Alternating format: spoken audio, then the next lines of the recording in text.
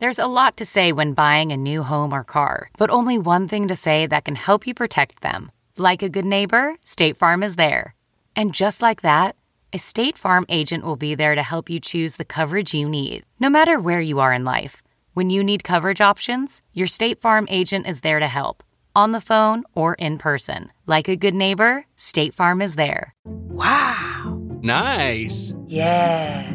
What you're hearing are the sounds of people everywhere putting on Bombas socks, underwear, and T-shirts made from absurdly soft materials that feel like plush clouds. Yeah, that plush. And the best part? For every item you purchase, Bombas donates another to someone facing homelessness. Bombas. Big comfort for everyone. Go to bombas.com/Wondery and use code Wondery for 20% off your first purchase. That's bombas.com/Wondery. Code Wondery. Welcome to this podcast number 601. I will be performing in San Francisco December 11th, 12th, and 13th at Cobb's. Go to Cobb's website. I think it's cobbscomedyclub.com, maybe? Or just Google Chris Hardwick Cobb's, and it'll come up. I probably should have had this information handy before I started recording the intro, Katie. I apologize. I'm a very bad host. I apologize. Very sorry. This episode is Adam Savage, who is promoting a dear old friend of mine. I don't mean he's old, but we've been friends for a long time. He is a friend. And not an old friend and like, oh, it's a friend it's soured. It's an old friendship. No, we've been friends for a long time. And he's promoting Mythbusters Behind the Myth Tour, which starts today. Dates and tickets are on mythbusterstour.com. Adam and Jamie are on the road doing a bunch of stuff, and he talks about it in this podcast. Always a delightful guest.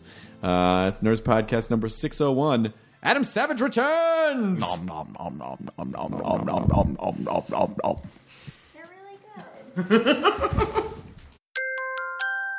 Now entering Nerdist.com.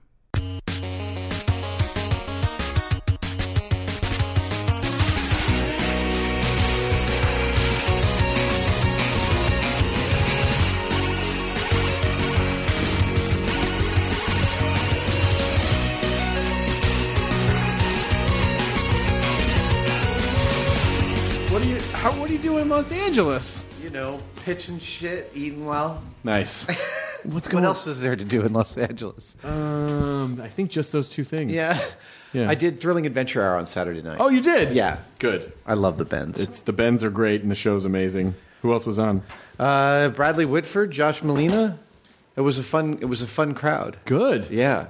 It's kind of a West Wing crowd. I know. And I just started watching Sports Night again. Oh, nice. How do you have time to watch shows you've already seen? It's on Hulu, so I can do it wherever I am. Oh, wherever you are. I posted a couple things on Instagram that you were responsible for. Number one, the Time Bandits map, which I've had framed. Yes, I saw that. I think I retweeted that. Yes. It's been framed. I don't have it in my house yet, but I'm getting it back soon. Which will allow me to go back in time and rob famous historical figures. John Cleese or Ian Holm as Napoleon. And then also that picture that I took in your office with the Akbar mask. You called it the vagina magnet. Akbar mask, Hellboy coat, Blade Runner gun, and Noisy Cricket. Men in Black Noisy Cricket. Yep. It was great. Phenomenal. It was such a good... I've been holding on to those for a while, and I'm like, I finally got to post these. But you made the Deckard gun, right? The one you were holding, yes. That's the one I built from scratch. Oh, man. Is that the final one? It's not quite done. Is it ever done? Nothing's ever. It's never done. No, there's always like something perfect that I need to do. There's I bought some more parts to it to redo a couple things I over machined. Oh man! But now you actually have like the machine shop is fully working. In full bloom. Although my lease is up soon, but the shop is really really nicely appointed now. I remember when this shop was born. Was this because of Guillermo, or was this around, or was it just coincidentally? It happened sort of concurrently. You mean because when I met Guillermo at Comic-Con, 5 years ago, he said, "Come to my man cave," and I was like, I was just putting the shop together at that point, and I hadn't thought of calling it anything. But Julia, my wife, was like, "You should get a shop near the house because it's the Mission District in San Francisco, and we can find an industrial space." And you should have half of it be for display and having meetings and hanging out, and the other half is the shop, and it just worked out beautifully. And then you started getting all these insane pieces of machinery, the industrial. I've had to have some were so large I had to have them removed. Oh, really? I think the last time you were there was a giant milling machine there, Yes. which I actually gave to a school. Oh, you It's just too big. I never got around to touching it. It weighs like 7,000 pounds. How do you get it in and out of there? You actually have to hire guys with a flatbed, and you have to move the pool table, and then you have to put it back and level it, which costs a few $100s every time you touch it. Every time. So it's not free to get stuff in and out of there. No. And then We're going now. Is that what's happening? Are we just rolling? Yeah. Oh, excellent. Cool. Yeah. But I've really enjoyed the show that you've been doing, like just the made show, like you're just making stuff. And we're trying every different aspect of it that we can. I mean, like, Tested.com is such an incubator that it's like, oh, well, let's try building this. Let's try building that. And let's see how that goes. And there's you know this, you have no idea what's going to hit and get tons and tons of comments and response. Like, I know the guys at Prop Store of London, and they gave me a deal on the set of samurai armor from 47 Ronin because the movie tanked. Right. And we just decided, let's do an unboxing. Just like massive amounts of hits. People went nuts for it. So we're going to start doing a mailbag special. Why not? People like unboxing, even if it was for a movie that they didn't see. I didn't realize that it was huge with children. Do you know about this? No. Children love going online and watching their favorite toys be unboxed to music. And there are videos, hundreds of them, that have millions and millions and millions of hits. And it's kids transfixed watching Fisher-Price toys get unboxed. Oh, I've been doing it wrong. I know. It's like I don't know anything. Nerdist website should just be all people opening toys. But tell me if you end up with this. I end up going into my shop on the weekends if I have time. Like, we finished shooting Mythbusters for the year about 3 weeks ago. Mm-hmm. And I got to spend some time in my shop. But I feel guilty if I'm not filming it or taking photos of what I'm building. Right. I actually am like, this is content. I'm wasting content. At the same time, I'm like, I got to just do some shit for myself and move forward with it. Oh, yeah. I mean, I find that, too, that if someone's going to come on the podcast and they're like, let's grab coffee, I'm like, let's do it after the podcast because we'll probably blow through everything that we would have talked about on the podcast, like all the catching up stuff. Yeah, the meal before is never a good idea. It's never a good idea. Then afterwards, you just stare at each other. Yeah. We already talked about everything. I don't know what to say. I don't know what But Tested, Norman Will have been so much fun to work with on Tested. Like, they're so game to try anything and to give structure to anything. It's like we've just been having so much fun. Yeah. And do you have, is it all planned in advance, or do you just go, today I kind of just feel like doing this, so let's just do this? There's a little bit of both. We try and record the podcast every week, still entitled Project, which means, I'm about to go on tour for 5 weeks. So the Mythbusters tour? The Behind the Myths tour coming to Los Angeles. You're going to get an email from me. I got some comps for you. What? Well, we're never going to sell out the Nokia. That's like 6,500 seats. That's a lot of seats. Yeah. And they can block off sections so it doesn't look totally ma and pa kettle in there. But on December 17th, we're coming through LA. That's the penultimate performance. Mm-hmm. So the show should be in fine form by then. Good. We're doing 26 cities in 29 days. Oh my God. Yeah. All right, so you and Jamie are sharing a room, right? No, we have total rock star. We have buses. And the buses sleep 6 crew members on each bus in bunks, and in the back of each bus there's a suite, one for me and one for Jamie. And then one for beret storage. Exactly. That's the front of Jamie's bus. Right. Which also has a mustache on the front of the bus. That's how you know it's Jamie's.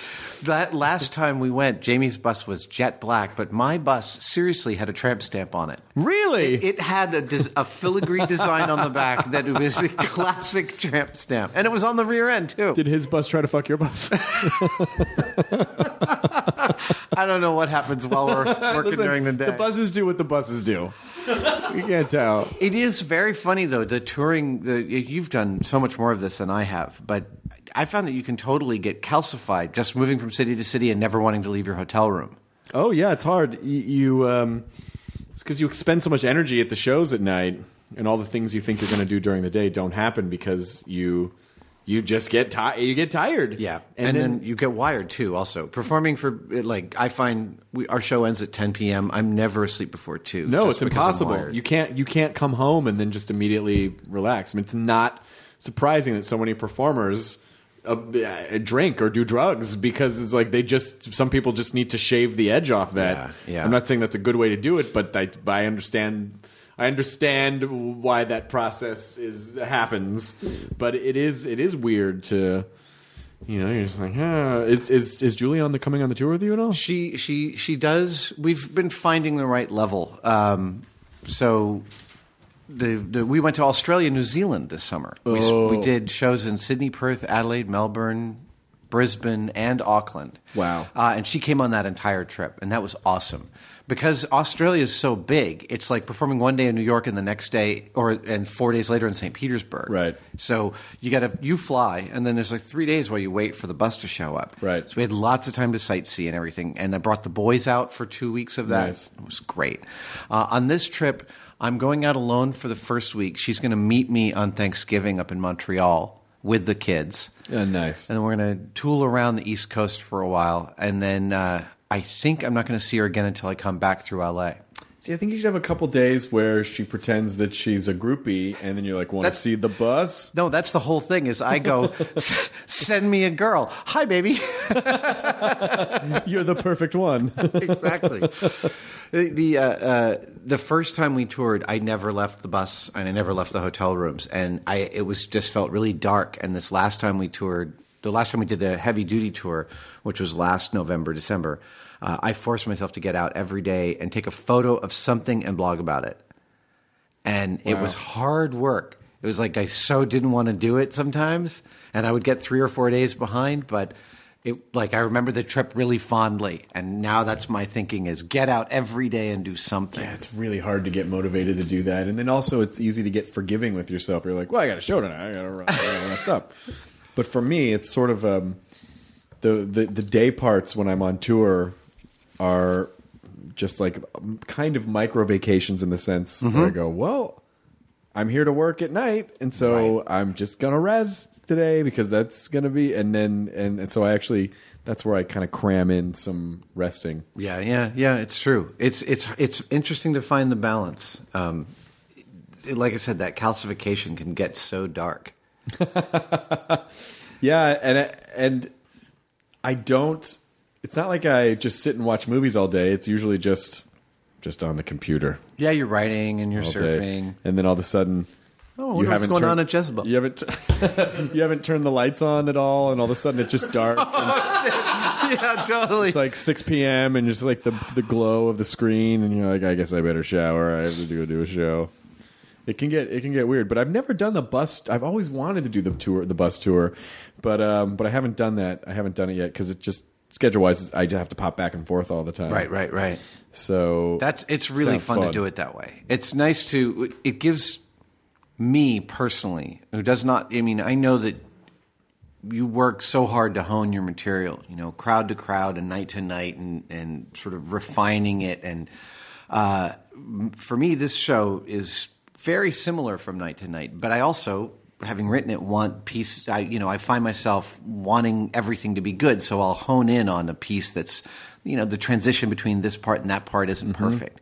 And doing the show 6 nights a week feels awesome in terms of being able to see the reaction. Like I've really learned that you can make an audience laugh one night, but it takes real crafting to get a joke that hits every night. Yeah, and it is just play. I mean, it's just trial and error. It's just playing with it. It's just that's your machine shop. You're just it's Deckard's gun. You're just over and over and over, and it may never be fully perfect, but at a certain point, it's like there's this one joke that kicks my ass. I just know there's a laugh in there, and I can't find it. I know there's a better laugh than the one I'm getting, and I can't find it. And I tried a different wording every night, probably 70 times, and I have not yet found what I think is. It has to do with shark diving, going diving with sharks, and we had to wear this stainless steel shark. Oh yeah, work with me on this. So the story is we're going down to the Bahamas, and we're going to be diving with sharks, and the shark safety guys were telling us when you come down, things could get dicey if a super predator like a tiger shark comes through. And so you'll need to follow our directions exactly. And I said, okay, but we're wearing shark armor, right? And they said, yeah, I mean, we're wearing this like stainless steel chainmail, a very fine mesh chainmail that sharks can't bite through.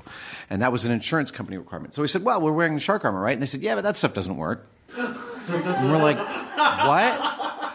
And then they explain, and this is how I say it to the audience, then they explain that when a shark bites onto you, he'll attempt to separate your arm from your body, but with two methods. One is his teeth, and the shark armor will prevent those teeth from biting into you, but the other is he'll thrash back and forth. Right. And the fact is that whether or not you're wearing the shark armor, he will succeed in separating your arm from your body. The only thing the armor does is allow you to take the arm back home with you. Well, and then at the end, Tony the Tiger Shark, it's great. I find that when you ever come to the end of a story and you don't know how you want to end it, just go, and then I jerked off. It doesn't matter what the story is. I don't know that's going to work with my crowd. Well, I don't know. There's a lot of children in the crowd. Go, the shark gave me my arm back, and then I jerked off with it. I jerked off with it. I called it the stranger. Yeah, because it was like someone else's arm at that point. The shark did you a favor. Just kind of play with it from there and see how it goes. Happy endings. Shark diving. Mythbusters After Dark. You could do that. The Late Show gets a little blue. After Dark. I've now got plenty of material for Mythbusters After Dark. Well, you did. Was it the first time you did stand up on the podcast in 2010? That was Was that long ago? Mm-hmm. Wow. Yeah, that was like spring of 2010. Criminy. Yeah. You're like, well, I'm going to try stand up. You were so sweet for letting me try that. But you did great. But then you said, and then I saw you a few weeks later, and you're like, I think I understand the difference between performing for your audience and then just performing. Because I did a set in Vegas. Oh, my God, it was a nightmare. It was a nightmare. And more than that, my friend who's the showrunner for a big network show was there. And, I mean, it was just, I wanted to go really well. And then afterwards, he took me out to dinner, and he's like, look, you need to understand that you went dirty really fast. And that crowd, that's not your crowd, that's just a crowd. They don't know you're doing that. They don't understand. Yeah, and so then it was funny. I saw Craig Ferguson perform at the Symphony Hall in San Francisco, and he opens his show cursing like a sailor and talking about how he's going to curse like a sailor. And I realized, right, he's getting the audience used to that this is a different Craig. Right. He's layering in the... Yeah. Usually the audience will follow you anywhere. You just have to... Sometimes just have to you have to like clear the path a little bit. So you can do, but in this instance, it's probably not appropriate. Like these audiences, especially, if you're doing small, intimate, more alternative shows, you could totally get away with it. But if these are like theaters with thousands of people, then it's going to be lots of families and stuff. Yeah, a lot of families and abroad. It ends up being and. The place I get to really spread my wings is when we have a super crazy enthusiastic crowd. With crowds like that, you can try everything, and you can sort of like let materials sort of expand and try different bits in there. Yeah, and that's where I get a lot of stuff. And then I'll go back to the room and I'll take some notes. They record the show off the board every night, so I'll listen to a little section here and there. It's amazing, and then you might not even. You should, when you're done, you should listen to the first one and then the last one, and then just. I had never considered that. See how it evolves, because you won't. Sometimes you'll notice bits and pieces here and there, right? But sometimes you don't really have a bird's eye view of how much it's evolved. So if you listen to one and the other, you're like, oh my God. That's awesome. That's totally going to be my project. To the point where the first one might almost be unlistenable to you. You're like, oh, what was I saying? Because you're just figuring it out. Yeah. How's Jamie doing on the road? Jamie's doing great. It's funny. He is so inexorably himself. It's not like he loves being on stage, not at all. But he loves the tour because it's ours. Yeah, it's just us. There's no one messing with us. We make all the calls. It's our baby. Yeah, and that's really satisfying. And frankly, on stage, about once a night, he'll knock some joke out of the park. Yep. That just comes to him. And it's really lovely to watch him get like comfortable. First couple of nights, he might be a little bit rough, but frankly, once we're rolling, he's into it. He's probably not a guy that ever thought to himself when he was younger, someday I'm going to perform in theaters for thousands of people. We built a knife throwing gag into the show now, and so he gets to actually throw knives at Target on stage. Oh, that's fun. Yeah, it's really. We started to put in stuff of our skill levels. So I have a juggling bit now because I juggle a little, and it has a history, and so I tell a story about the origin of my juggling. And do you want to say that, or do you want to save it? I'm going to save. I'm going to save. You're going to save some stuff for the show. Come on out. I know in LA no one goes out, but you should come out. You should come on, Los Angeles. Be different from the normal Los Angeles. I just got back from. I just got here from 100.3 where I did the My Turn thing. They allowed me to DJ 12 songs for an hour. Oh wow! They're going to air it later in December.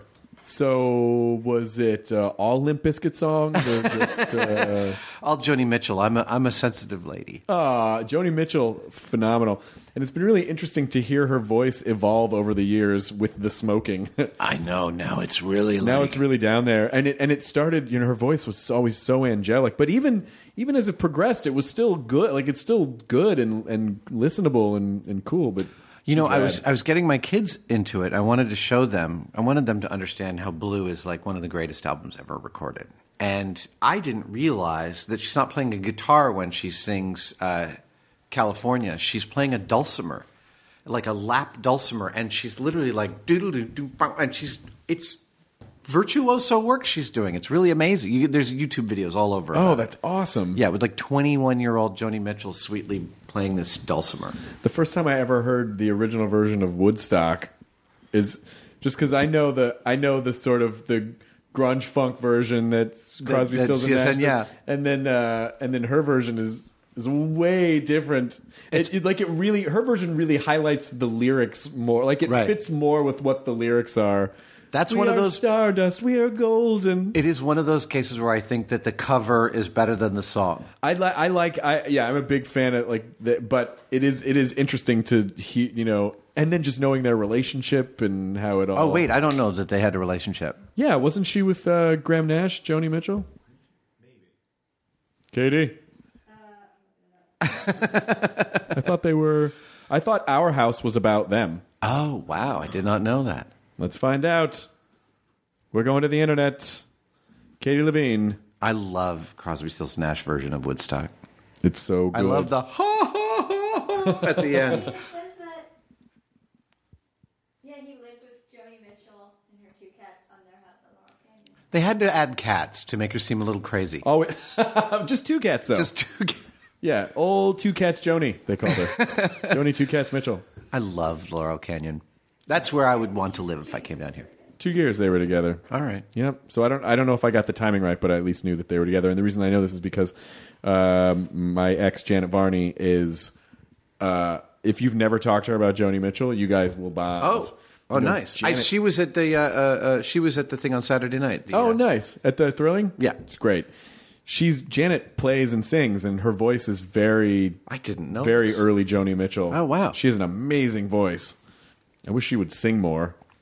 But I guess if I were really wishing for things, I guess world peace and no more disease, and then at some point, I wish Janet would sing more. Okay, so I'm reading this crazy great book. What? It's called Popular Crime. Okay, and it's by Bill James. All right, who is the inventor of sabermetrics. All right. He's the guy that came up with a whole new way of looking at baseball statistics that helped Billy Beane make the A's a World Series team that the movie Moneyball is based on. So I knew about Bill James because I'd read the, profiles on him in magazines and stuff. But he also has this minor interest in popular crime stories going back hundreds of years and how they've affected society's look at crime and society in general. And what's the result? Well, he seems to be making a case that we look at prosecuting crimes in totally the wrong way. That we put all this weight on things like, and he was mean to his mother, and they put all these sort of anecdotal stuff into trials. And he makes the case that there are more balanced ways of looking at evidence in order to come to a point system for convicting someone of a crime. He's moneyballing crime?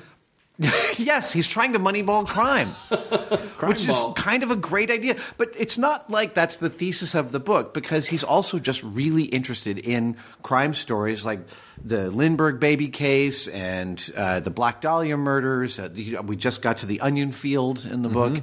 And he talks about movies and books about them. He talks about the actual case. He reads every book about every case. So, if it's something like the Lindbergh baby, there's like 40 books, and he's read them all and will tell you these 37 are shit, but these 3 are really good. And then he'll criticize and compliment the authors for various stuff. I mean, we just got to this in the book. He just went through this really interesting thing about Stroud, the Birdman of Alcatraz, who I didn't realize not only raised birds, but wrote books about the care of pet birds, that he established the industry of care for pet birds. Oh, wow.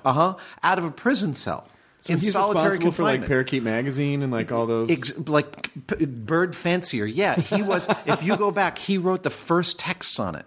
Now, he was also a really good writer, but a complete psychopath who openly fantasized about killing children the entire time he was in jail.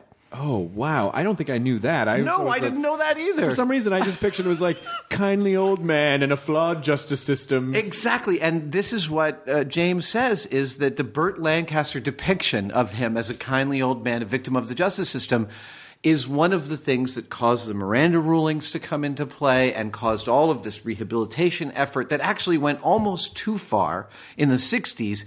Now, of course, starting in 1980, we've boomeranged all the way in the other direction, where it's like just put them in solitary all day long and ignore them. Right. And he talks about how crime stories have led to our societal assumptions about what criminals are and what they're worth, and he's just analyzing it. It's really just riveting. It reminds me of, what is it, Eastern State Penitentiary, maybe? In Philadelphia, is that Eastern State? Yeah. Is that Eastern State Penitentiary? It's one that you can tour. Yeah, that's the one. Oh, wow. That it goes back to the. It's not inhabited. No, okay. It's basically just a tourist destination now. But it's really interesting because you see the evolution of prison theory from from the oldest part of the prison as they continue to build out, and the earliest part of the prison that was almost like a monastery, and they would put criminals in there to essentially reflect and find God or whatever, and it was actually very. I mean, they were definitely isolated, but it was really beautiful, and it looked just like it looked like a monastery. And then over the years and over the decades, just how the cells and the conditions changed and the socialization of prisoners changed and how the politics changed, and and then you basically, if you tour it in order, you watch. Wow. The essentially the demise of this system and how it just kind of ends up turning into like a prison yard free for all kind of a thing. Right. And then how they change their minds about no, prisoners need to be socialized, they need this and that. And so it's if you're ever there, it's a really fascinating facility. And where is this? It's in Philadelphia. Okay, I'll be in Williamsport next weekend. Okay, I'll be around there next weekend. The two things you need to hit are that penitentiary and the Mutter Museum. I've heard about the Mutter Museum. I'm totally down with heading over there. Is it specifically one collection of strange things, or is this the one that has the Duchamp, the large Duchamp collection? I think there are. I only saw one giant collection of things, but maybe there are other collections of things. It's the man with the most impacted colon in the history of the world. Oh, okay, that's the Mutter. Yeah, Paul Saborn. Paul and Storm was telling me I had to go to the Mutter Museum. Yes, Paul, who lives in Philadelphia, will take you to the Mutter Museum and then also to really good Chinese food. Oh, good. Yeah. Excellent. I will go. He knows how to do it upright. I'm actually taking the train over there from New York because I'll be in New York the day before, and they were like, you want to fly? And our first show of the tour is in Williamsport, and Williamsport is 3 hours from everywhere. Right. It's hilarious when you really look at it on Pennsylvania and you see you can fly into Cleveland, you can fly into Pittsburgh, you can fly into, it's 3 hours. But there's a train that goes right from New York. Take the train. I love the train. Have you done extensive traveling on the train? I've not done extensive train traveling. I have traveled via train before, between Boston and New York, and then also between Venice, Italy, and Paris via Switzerland. Nice, which was a good one. That sounds romantic. I hope you were with someone. I was with Janet at the time. This was, I don't know, 2007 probably. But we got on this one old-timey train that reminded me of the old-timey train from Young Frankenstein, where the couple's arguing in English, and then they're on the old-timey train, and then they're arguing in like Romanian or whatever, or German or whatever they're arguing in the same exact argument. It reminded me of that. Like that, we got an old-timey train that reminded me of that. We have, my wife and I have done trips from New York to Montreal, San Francisco to Seattle, and a few years ago we actually did San Francisco to Chicago, stopping for a few days in Aspen. I have a friend there who's a magician. And he's just up in Aspen? Yeah. Is he the town magician? He is. I guess he would be the town magician. Yeah. He spent well over a decade being the magic bartender at John Denver's bar in Aspen. Wow. Can you imagine the experience you get brewing magic for drunk people for like 12 years? Oh, my God. I've never seen anyone who can hold a crowd and flirt with a whole crowd of people. Like this guy's name is Eric Mead. He's amazing. Aspen's really interesting because I'm not sure there's actually a middle class there. It's like the rich people and then the people who work for them. And those are the two demographics in Aspen. Like Martha's Vineyard. Yeah. It's fun. There used to be a great comedy festival in Aspen. Is it not still there? No, it hasn't been there for years. Really? Yeah. I didn't maybe know like that. 10 years. Where is the big comedy festival now? Well, they moved the U.S. Comedy Arts Festival to Vegas for a few years, and I don't know now. I'm not sure if it's still around. There's one in Montreal, right? Yeah, it's just for laughs. Juste pour rire. That's where I saw my favorite episode of The Green Room. Oh. It was the episode with you. Is it you, Tim Minchin? Jimmy Carr. Eddie Izzard, Judah Friedlander. Oh, my God. So good. Those guys were fucking amazing. That was incredible. It was you guys, fun. It was like watching big leaguers beat each other up with baseball bats. That was so much fun. We did that show, and I had to fly out the next morning.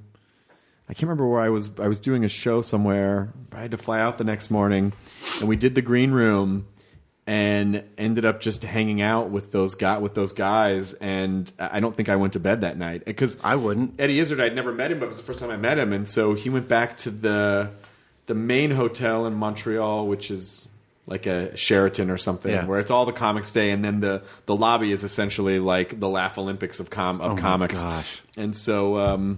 Yeah, and so he was down there and then just ended up just hanging out and talking to him and listening and then hanging out with other comics until I was like, well, I got to go. And I went upstairs and got my suitcase and got on a plane. That was a really fun festival that year. I can imagine. I had dinner with Tim just the other night. Oh, you did? Yeah, he's living here now. Yeah, Minchin, yeah, he is. I think he's doing, I think I'm doing a show with him Friday night. Oh, nice. At Largo. Oh, with Sarah Silverman. Yeah. Okay. Yeah. But it's nice. It's nice to see, when... because we all just sort of a lot of times meet in passing, those festivals are so great because it's really the time where you get quality time with comics that you like and respect and that you never really just get to see, despite the fact that a lot of us live in the same city. Right. So I just had this really cool thing come up. The AV Club is asked for an article from me about my dad because they're celebrating one of the anniversaries of Sesame Street. Mm-hmm. It's 45th. 45th? Mm-hmm. 45th. So my father did a bunch of the early animations on Sesame Street, really back in like 1970, 71, and raised us making money by doing 2 or 3 animations a year. Wow. Can you imagine? Wow. And which ones did he do? Do you remember any of the famous ones? Yeah. And so I covered a bunch of them in the article. He did one about Harry likes to hit a construction worker named Harry. Harry likes to work high in the sky. In fact, for his lunch, Harry likes to climb to the highest spot in the building. And so the whole animation is just following Harry as he goes higher and higher and higher and higher. And he gets all the way to the top. And some guy yells, "Harry, you forgot your lunch." It's just like my dad's sense of humor. But in the article, I point out that later on, when I was 11 or 12, my dad hired me to do the voice for a character named Heathcliff, which was part of a series of 10 animations that they hired him to do of a boy and a girl trying to figure out how something works. Heathcliff and Sheila, he and she. Yeah. And they have ridiculous ideas of how something works, like a faucet. And then this creature named It shows up and tells them how it really works. And I haven't seen any of these in 30 years. And someone in the comments section on the AV Club, I know I shouldn't have been there reading, but someone in the comments section. Better. What are you doing? You know better. The one thing you can't fix, Adam. No matter how many machines you have. Somebody found one of those animations, and it's on YouTube. So I immediately tweeted the link to it, and I played for my wife in the car on the way here to hear my 12-year-old voice. That's incredible. And how ironic that Right. it was about figuring out how something I know. works. 'Cause I was like, Julia was like, so you were myth busting at 12 years old. That's incredible. That you just ended up expressing that in your adult life. I know. It hadn't even occurred to me that was the subject of those. That's so fantastic. I mean, that's when the internet works the way it should work. The internet works for good. My father paid me $5 for each one of those I did. Each one of the things I did the voice for. And then when we did He, She, and It, I was doing 10 in a row. And so I was like, do I get $50? This is 1977. I'm 12 years old. Yeah. That's a You could buy a Skylark with that money. Yeah, man. And he's like, slow down, cowboy. And instead I got the Book of Lists, too. Which turns out both me and Hodgman, both Hodgman and I, yes, received the Book of Lists too as young preteens and read it from cover to cover multiple times. And probably knew all the lists. Memorized all. We had so much to go over when we realized. God, those were so popular. The Book of Lists and then the Guinness books and all of them. I was fascinated by that stuff too. And the Book of Lists was the Wallaces and the Walachinskys, the writers of the People's Almanac. And it's just riveting. You know, it was like 14 people whose bank robberies went awry. It's basically BuzzFeed. Right. It's exactly what it is. Proto-BuzzFeed. Yeah. Yeah. So I passed by a store here in L.A. yesterday that said BuzzFeed on the outside. Is that where they are? Yeah. Oh. Yeah, they have a couple buildings. Can you go buy lists? I don't. 5 things you can buy in a BuzzFeed store. Not a list. Ironically, yeah. BuzzFeed, they're doing really well. They've expanded quite a bit here in Los Angeles. But are you? So I'm sorry if I don't know the answer to this. Is I know it's. Is Mythbusters still going? Yeah, you're still on. We're still on. We just finished. So you know that Cary Grant and Tori are no longer on the show. Yes. Was that okay? That's okay. We didn't want that to happen. That was sad. Very sad. I adore all of them so much. They're all so awesome. I saw Tori at the Emmys. I see Grant because we're in a friend group. Yeah, and he's down here now. And he's down here. Yeah, and Carrie I never see, but she's always so sweet whenever I see her. She's awesome. So we filmed a show without them this year since January. Was it strange? Did it just feel like It's strange and it's weird and it's like twice the work, right? Because we're telling the whole story. You know, they were producing 45 or 50% of every episode, and now we're doing 100%. And that required a whole sort of shift in how the show looks and how the show feels because it's a structurally different show now. And I'm really happy with where we got to with it. It's a ton more process. There's a lot more behind-the-scenes screw-ups and a lot more kind of the trial and error of what it takes to tell the story. And we replaced a lot of our GoPros with this camera called a Blackmagic, which is, you might know, it's just cinematic quality, little tiny camera, costs about $1,000. And so we have, I think, 4 of them. And so the show has a much more and instead of the infinite focus of the GoPro lens, you could put prime lenses on these and get a very cinematic look, like a shallow depth of field where this is in focus and that's not. So the look of the show is really gorgeous. And they're going to start airing early next year. I don't know the exact dates yet, but I think January, February. And I'm really excited to see how they do. We just, like I said, we finished 3 weeks ago, and I'm not sure when we're starting up again. It's, again, early in the year, but we're now at something like 270 hours we've made over the last 12 years. Jesus. Is it, I mean, when you start gearing up for a new season, and you're like, what the fuck else are we going to do? No, you know, the thing that I've learned to love, the thing that I didn't realize was my job is the storytelling. The building and the experimental design and all of that is ancillary to the fact that you're telling a story from beginning to end. And that narrative process of figuring out how that story goes and where the chunks fit. And also realizing that there's portions of the story that the editors are going to see that you don't. So we're just sending them footage. So they're going to get all this footage, and they're going to see. So you want to give them all the options and think that process of thinking through, how does this sequence fit to that? And how can I give the editors the ability to put this one before that if it works? Or we might do an experiment, and we know that after that experiment, depending on the result, we might do one of 4 things. Oh, in-brain editing is a pain in the ass. Right. And we want to give the editors the ability to do any one of those. So then we'll talk to the camera and say, okay, hey, here's what's going to happen. I'm going to record this piece, but I'm going to record it 3 different ways depending on the results that we're going to get. Good luck. Oh, my God. I love that process. Like, that to me is so satisfying and so much fun. And we have some fun guest stars. We got Jonathan Banks. Yes. Who plays Mike on Breaking Bad. He came on the show. We had no idea what to expect with him. Have you met him? Oh, yeah. He's a lovely man. He's a sweetie pie. Yeah. I just, like, he showed up and everyone was a little bit nervous. No, he was, because he's always played a tough guy or a bad guy or a guy. I remember him from Beverly Hills Cop. Beverly Hills Cop. And he, when we did our last episode of the Breaking Bad after show, he was like, oh, I'm sorry, I'm an idiot. Of course, he was very misty. He was very. It's okay, we're even. I was like, is Mythbusters still being made? It's not that I don't love you and the show. I just, you know how you just get behind. There's a lot of things going on. There's a lot of things going on, and it's got to carve out that catch up time on everything. I keep saying to myself, like, I'm going to take a catch up vacation where I just catch up on everything that I've fallen. Bill Gates apparently takes 2 weeks a year to read all the books. Sure. That he's got on his list. It's 2 weeks. Let's read those books.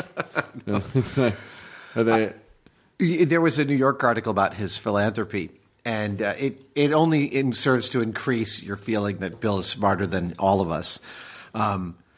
Early on, when he decided he wanted to give a ton of his money away, he reached out to this one guy who's an expert at philanthropy and said, what can I do with my money to make it useful? Because you can't just give money away. You need to be smart about where it goes. Well, yeah, there are sort of not political rules as much, although there can be, but also social rules. Like, you can't just give a country like $100 million and be like, good luck. Like, there needs to be infrastructure. Like, someone has to know how to deal with the money. Yeah. They have to allocate it properly. And you have to teach them how to spend more money. You might take an organization that could sorely use money, but giving them $10 million is just going to cripple them because they don't know what to do with it. And so you want to be able to help them spend it. Which is crazy because anyone who's ever won the lottery ends up really happy.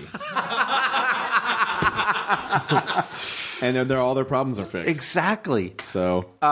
So he went to this expert, and the expert who has talked to many billionaires was like, okay, here's a list of the 23 books you should read if you really want to give away billions of dollars. I'll see you later. And 7 months later, he runs into Bill at this other conference, probably like Davos or something like that. And Bill's like, okay, I've only had the opportunity to read 16 of the 23 books, but here's where I've come to. Really? I just made up like 10 of those. I didn't feel like talking to you. Amelia Bedelia didn't need to be read for philanthropy. Seriously, does Horton need to hear a who? That was a joke, Bill. Glad you got through it. I once. And Breaking Dawn? You really didn't see it when I gave you Breaking Dawn? Well, I just thought that the political structure between the struggles between the vampires and the werewolves. No, Bill, please. Oh, that's Breaking Dawn.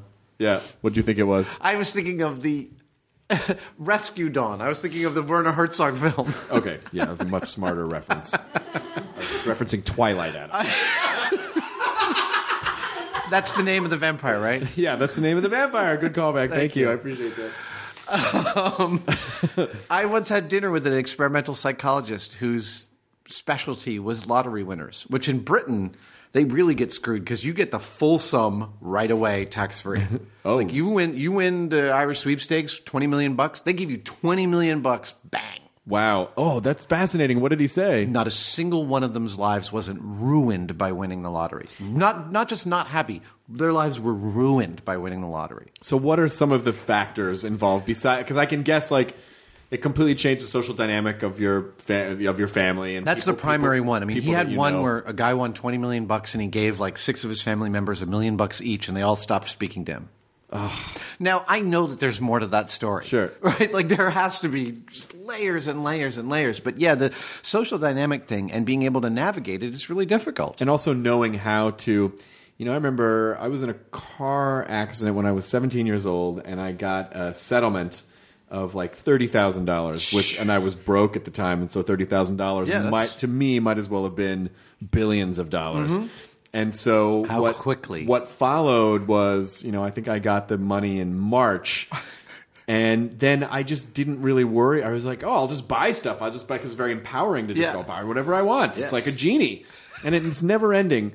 And by November, I was like, where'd all the money go? Like, I had just blown through all of it, and that was supposed to get me through, I did not, it was not a responsible, it was a good lesson, but it was not a responsible couple of months. There was an article recently about a British garbage worker who won $10 million or some multiple millions, which he spent a year spending on cars and hookers. Wow. And at the end of the year, the cars were repossessed, and he was back to being a garbage man. He was like, no, it was cool. I had a good time.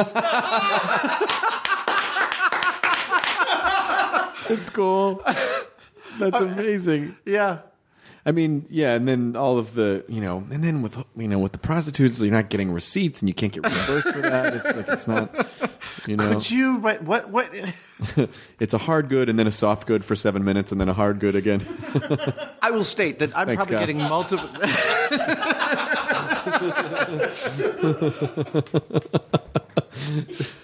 A second ago, you were referencing Werner Herzog, and now making boner jokes.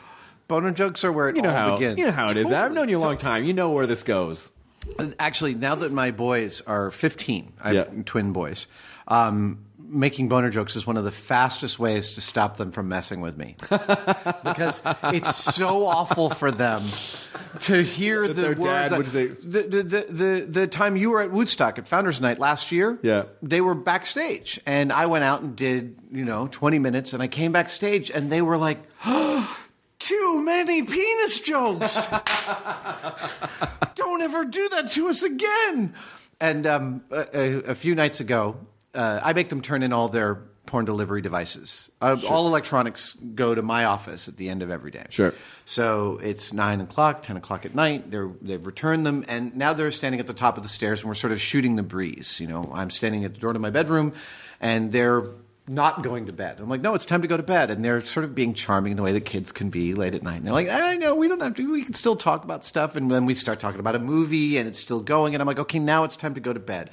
And because I'm standing there with my hands on my hips like this, Julia, my wife, she slips her hands under my arms, and we start doing the routine where her arms are mine. So I start like the Helping Hands improv. Yeah. So I say, look, there's 3 reasons you need to go to. She's doing it all great. I said, hold on, I got to pick my nose. And she jams her pinky into my nose. Doesn't help. They're like, yeah, that's not going to make us go. And then I go, wait a minute, I got to scratch my nuts. And she reaches down. And they broke the speed of sound getting to their bedrooms. Parental warfare. That's amazing. That was the nuclear option. Thing 1 and thing 2? Yep. Are they still thing 1 and thing 2? They are still thing 1 and they both have girlfriends now. What? It's totally fascinating territory to navigate as a parent. Are they dating other twins? No. Okay. It's not an episode of Happy Days. Okay, great. The Fonz. They both have girlfriends, and they're lovely, wonderful girls. And we know their families because obviously we're all in communication because these are teenagers, and it's fascinating. Yeah, it's just I don't know how much I want to go into it, but no, you don't have to go. It's totally amazing. Just as long as you let the boys know, psst, they're smarter than we are. Be careful. Julia's wonderful insight into it was. We're thinking, how do we approach? It's our son and their daughter, right? So that's somebody's daughter. And Julia said, we have to think like her parents, not like his. Oh. And I was like, that's brilliant. That's the exact right way to approach all of the problem solving with this equation. Yeah. Well, listen, if the family comes over for dinner, you got to do the nut scratching gag again, just to see how it flies. If like dinner's over and they're not leaving, exactly. You got to do that. That'll go over really well, guys. Before we have dessert, We want to show you. Oh, look at this. I'm going to make a cake. We can do a magic trick where we pull the figs from dessert out of my zipper. That'll be awesome. And the kids, oh my God, could you imagine? Oh, they'd be scarred temporarily. My friend Sarah Bunting, who writes for Tomato Nation, that's her website. Yep. She said that she walked in on her parents having sex when she was 19. Oh. And she said that was far worse than being 6 or 7. Yeah. Because they were... Then you know right, what it is. At 19, your parents are, as far as you're concerned, old. And she was like, Mom was on top. Oh. It was gross. Oh. I'm not sure I was supposed to tell that story, but there it is. That's a good story. I thought there would be a tomato involved. Mom, what are you doing? This is a reverse cowgirl, sweetie. That's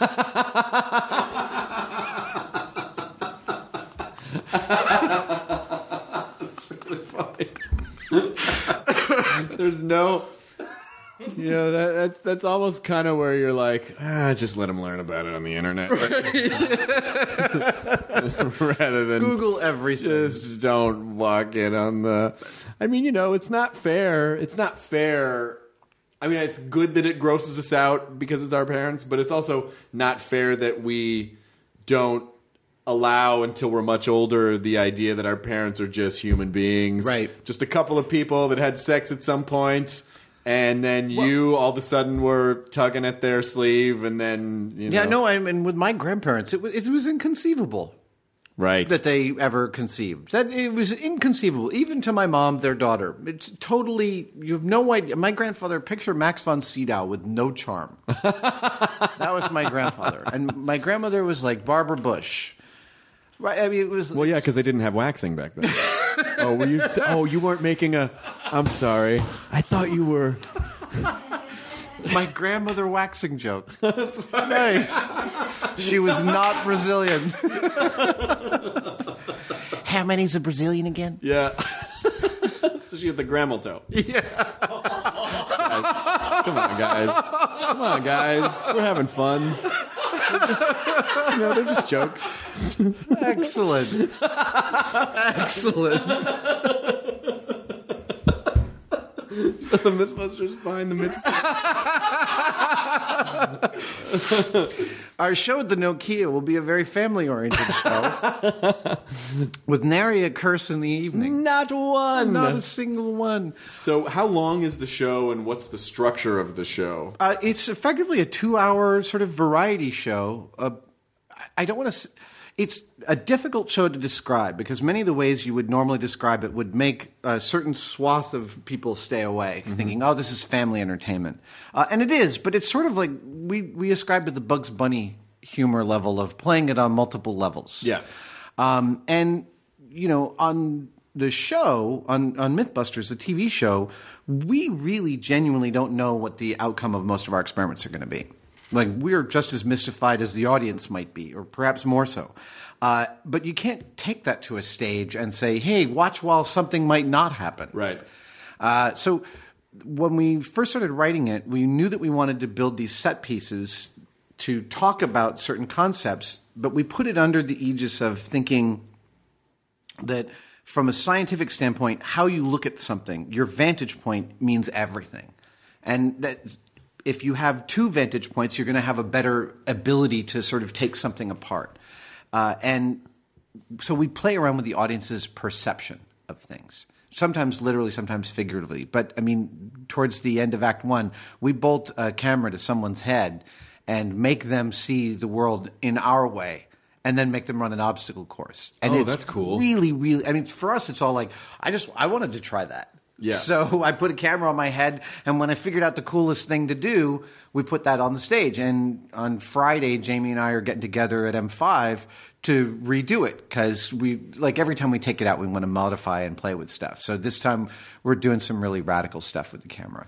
So it's a full-on, like, there's stuff. There's a bunch of stuff. It's not just you guys on stage talking. No. Early on in the show, I bring up the smallest kid I can find in the audience, and I pit him against the largest dude I can find in the audience.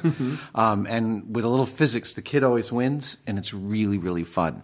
We've got some violence in there. We've got a huge... We have a huge finale, which involves some shooting. Great. We take the audience both on a tour of sort of our understanding of how we came to these jobs in science, and we also have a bit of Q&A in there because we love doing that. Yeah.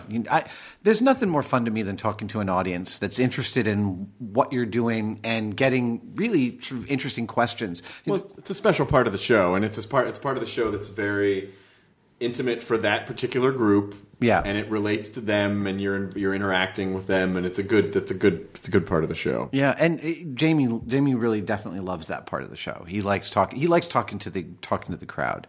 He actually likes going out into the crowd, and it's very fun when you walk out into the crowd and everyone starts.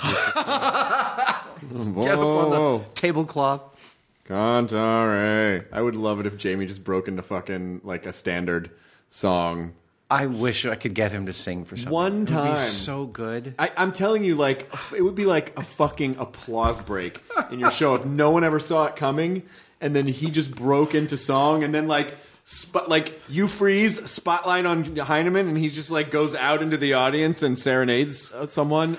I mean, whenever we have a birthday on the Mythbusters crew, of course, we always surprise them with a cake, and we all sing happy birthday. And the joke I tell every single time without fail is, happy birthday, dear Carrie. And then I go, sing it, Jamie. Nothing.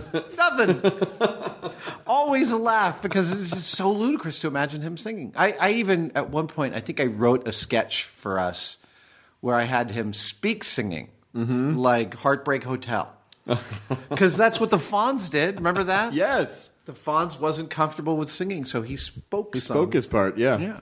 And Jamie is sort of like the Fonz. He's a little bit like the Fonz in the degree to which the Fonz didn't give a shit. Yeah. Right? Hey. Aww.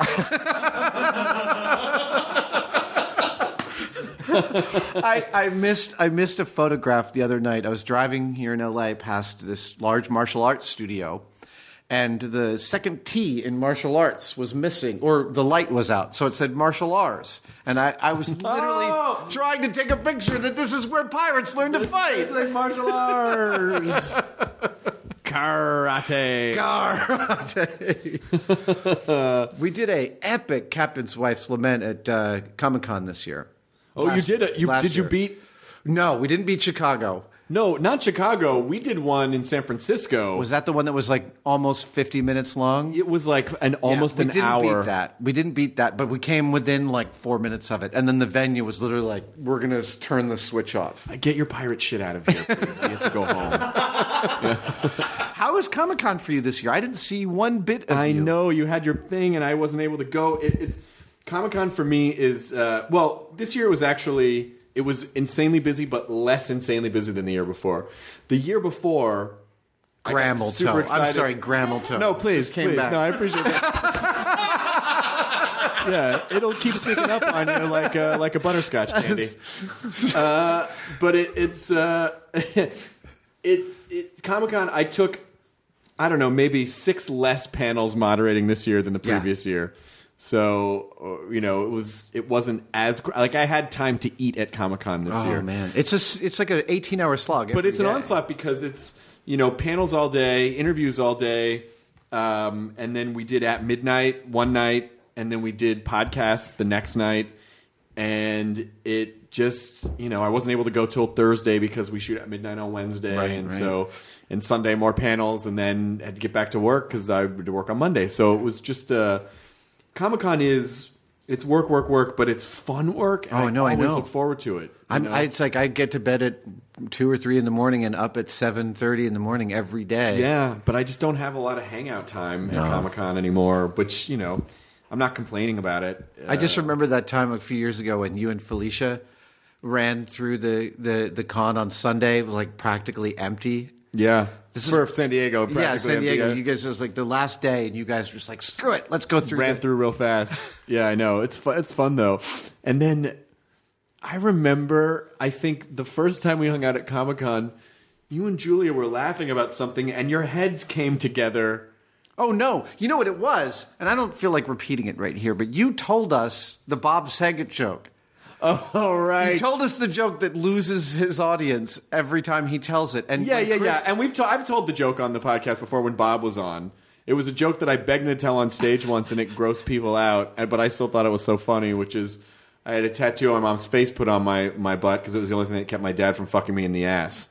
And the moment he said that to Julia, my wife and I, we laughed so hard, we both went down and conked our heads together. I heard the sound of your heads colliding, trying to occupy the same space. Is there any better metric that we were born for each other? Yes, and it was now that you guys are both okay, I can say, but it was the mixture of you're in pain, but it's like like you're oscillating back and forth between those two states. I know. And then about 3 weeks after that, we were staying at the Mandarin in New York, and we saw him get off the elevator, and Julia was like, "It's him!" She's like, "That's him!"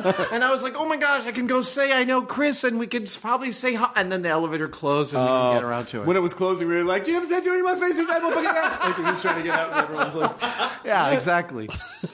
That probably would go over really well. It'll go really well, yeah. No, but hopefully we'll get to, I mean,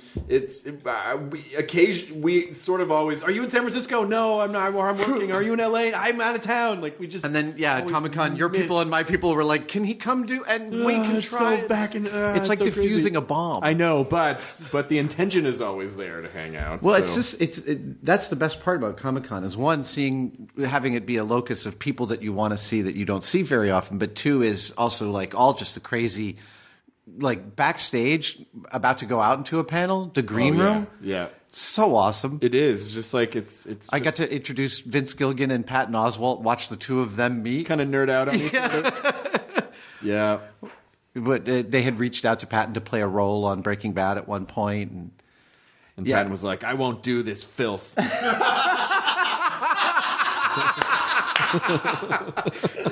Screw you, Gilligan. I have morals. No, I'm actually, because Vince is a huge comedy fan and Patton is a fan of amazing things. So it is fun to watch people connecting the backstage worlds colliding that you don't, and watching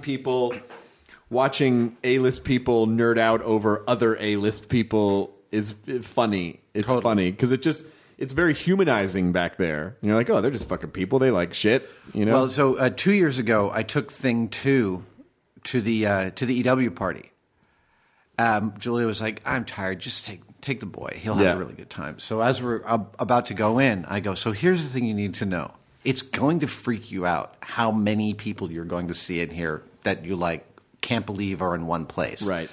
Everyone in the party is just as freaked out. Mm-hmm. That's the one. The other thing is that normally celebrities try not to make eye contact with people in public, right? It's not like you try and avoid it, but you try not to encourage it because you can feel sort of claustrophobic because a lot of people are looking at you, especially the A-listers at these parties. But at the party, it's pre-filtered, so everyone's looking around to see who else is there. Right. So go ahead and go up to people and say, can I take a picture? And Thing 2 met the cast of Workaholics. Oh. Which is, you've met them? I know them. They're great. Being around them is exactly like watching an episode of Workaholics. They're terrific. So Blaine, he goes, my son said, hey, there's these glowing balls in the pool, but they're hard plastic. They're not soft. And my son had just touched one and figured that out. And he said that to Blaine, and Blaine says, do you want me to get it for you? Do you want me to get it for you? Would you like me to get it for you? Because the previous year, Blaine had swum in the pool and gotten thrown out of the party and then brought back in. And Blaine then goes and grabs the glowing ball out of the pool and carries it around and gets hundreds of people to sign it all evening long. And at the end, he comes over to Thing 2 and he goes, I need you to sign it because you made me get this. Oh, that's wonderful. It was amazing. He just went in the pool in his clothes? What's that? He just went in the pool in his clothes? No. He actually somehow grabbed a chair and pulled it in to put the fish in. Yeah. Oh, I thought he just jumped in. I wish. That would have been a good story if he had just jumped in the pool. That was a very sweet story, but it would have been an epic story if he had gone in. That was the story. Here's the story. Okay. Here's the story, Adam. And then Blaine jumps in the pool in the middle of the party. He jumps out of the pool. Everyone signs it, and then I jerked off. And then you spike the microphone, you leave. That's how that works. All right. I feel bad. I always feel like I drag down the level to, to 15-year-old level. I'm okay with that. Humor-wise, but I know you are. That's where I am on a normal day. On a normal level. Yeah, This is what it's like when we're actually hanging out. Oh, it's much worse than this. It's far worse than this. I just don't want people to think that I'm all of a sudden like hip checking you into Filth Town. No. I know it's a funny thing, right? Because I'm pitching. What do you call it? Stumping for the tour that we're doing, and I want people to know about it. But this is the way that I talk. But of course, because I'm thinking, oh, well, families listen to this. No. I'm not going to be talking about cocksucking on stage on the Behind the Myths tour. But we're going to prove that it's a myth. I don't think it's a pejorative, personally. I don't know why it's a pejorative. I don't either. Let's be okay with it. I think we should. As a culture. Absolutely. There's no reason to think that it's something to be denigrated. Stamp of approval. Absolutely. Well, I'm hope that I can come see the show. That's a nice theater. Oh, man, it's wonderful, wonderful place. Nokia Theater, December 17th. Yeah. And afterwards, we'll have a little gathering nearby. I would love to So even if you can't come to the show, come to the gathering. Good, I'm glad, because I started to invite myself, and then I was like, what if he was like, and we're having a gathering afterwards with some of the... Oh, no, I know everyone in LA is really busy, so I'm sending out an invite, both comps for the show, but also where the party is afterwards. So Good. You can pick and choose. I would love to. Well, please tell Jamie that I said hello. I will. And he'll say, "Who's Chris?" Exactly. Yeah, I know. And you'll have to remind him. And I'm like, well, all right. and then hopefully he'll break into song. He's on that Philo T. Farnsworth device you watch in the evenings, Jamie. And continued success and science. I'd love to hear I'm actually interested to hear at the end of your tour. Off podcast, or if you want to talk about it in a recorded fashion, we can do that too. But I just want to hear your journey and just how the bits all played out.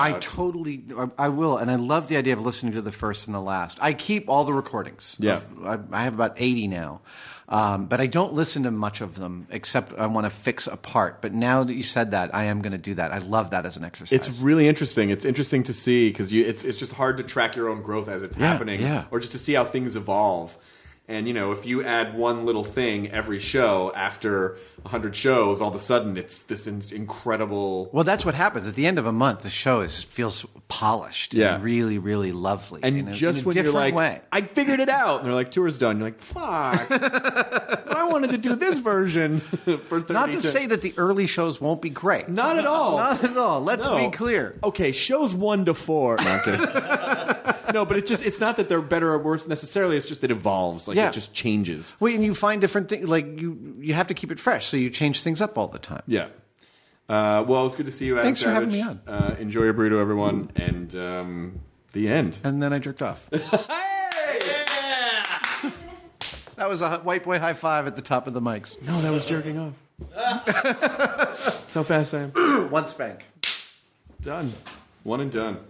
Oh, just out of curiosity, if people want information, where should they go for the... Mythbusterstour.com. Mythbusterstour.com. We'll put that in the intro. Okay. Yeah, I'll put that. Now leaving Nerdist.com. Enjoy your burrito. This episode is brought to you by the effortlessly scrumptious bite of Skinny Pop Popcorn. Imagine this. Perfectly popped, endlessly delicious kernels, a symphony of just 3 simple ingredients. Popcorn, sunflower oil, and a sprinkle of salt. No compromise, just pure snacking freedom. And hey, if you're up for a twist, dive into flavors like zesty white cheddar to sweet and salty kettle. Every bite's a delight, light and oh so tasty. Shop Skinny Pop now.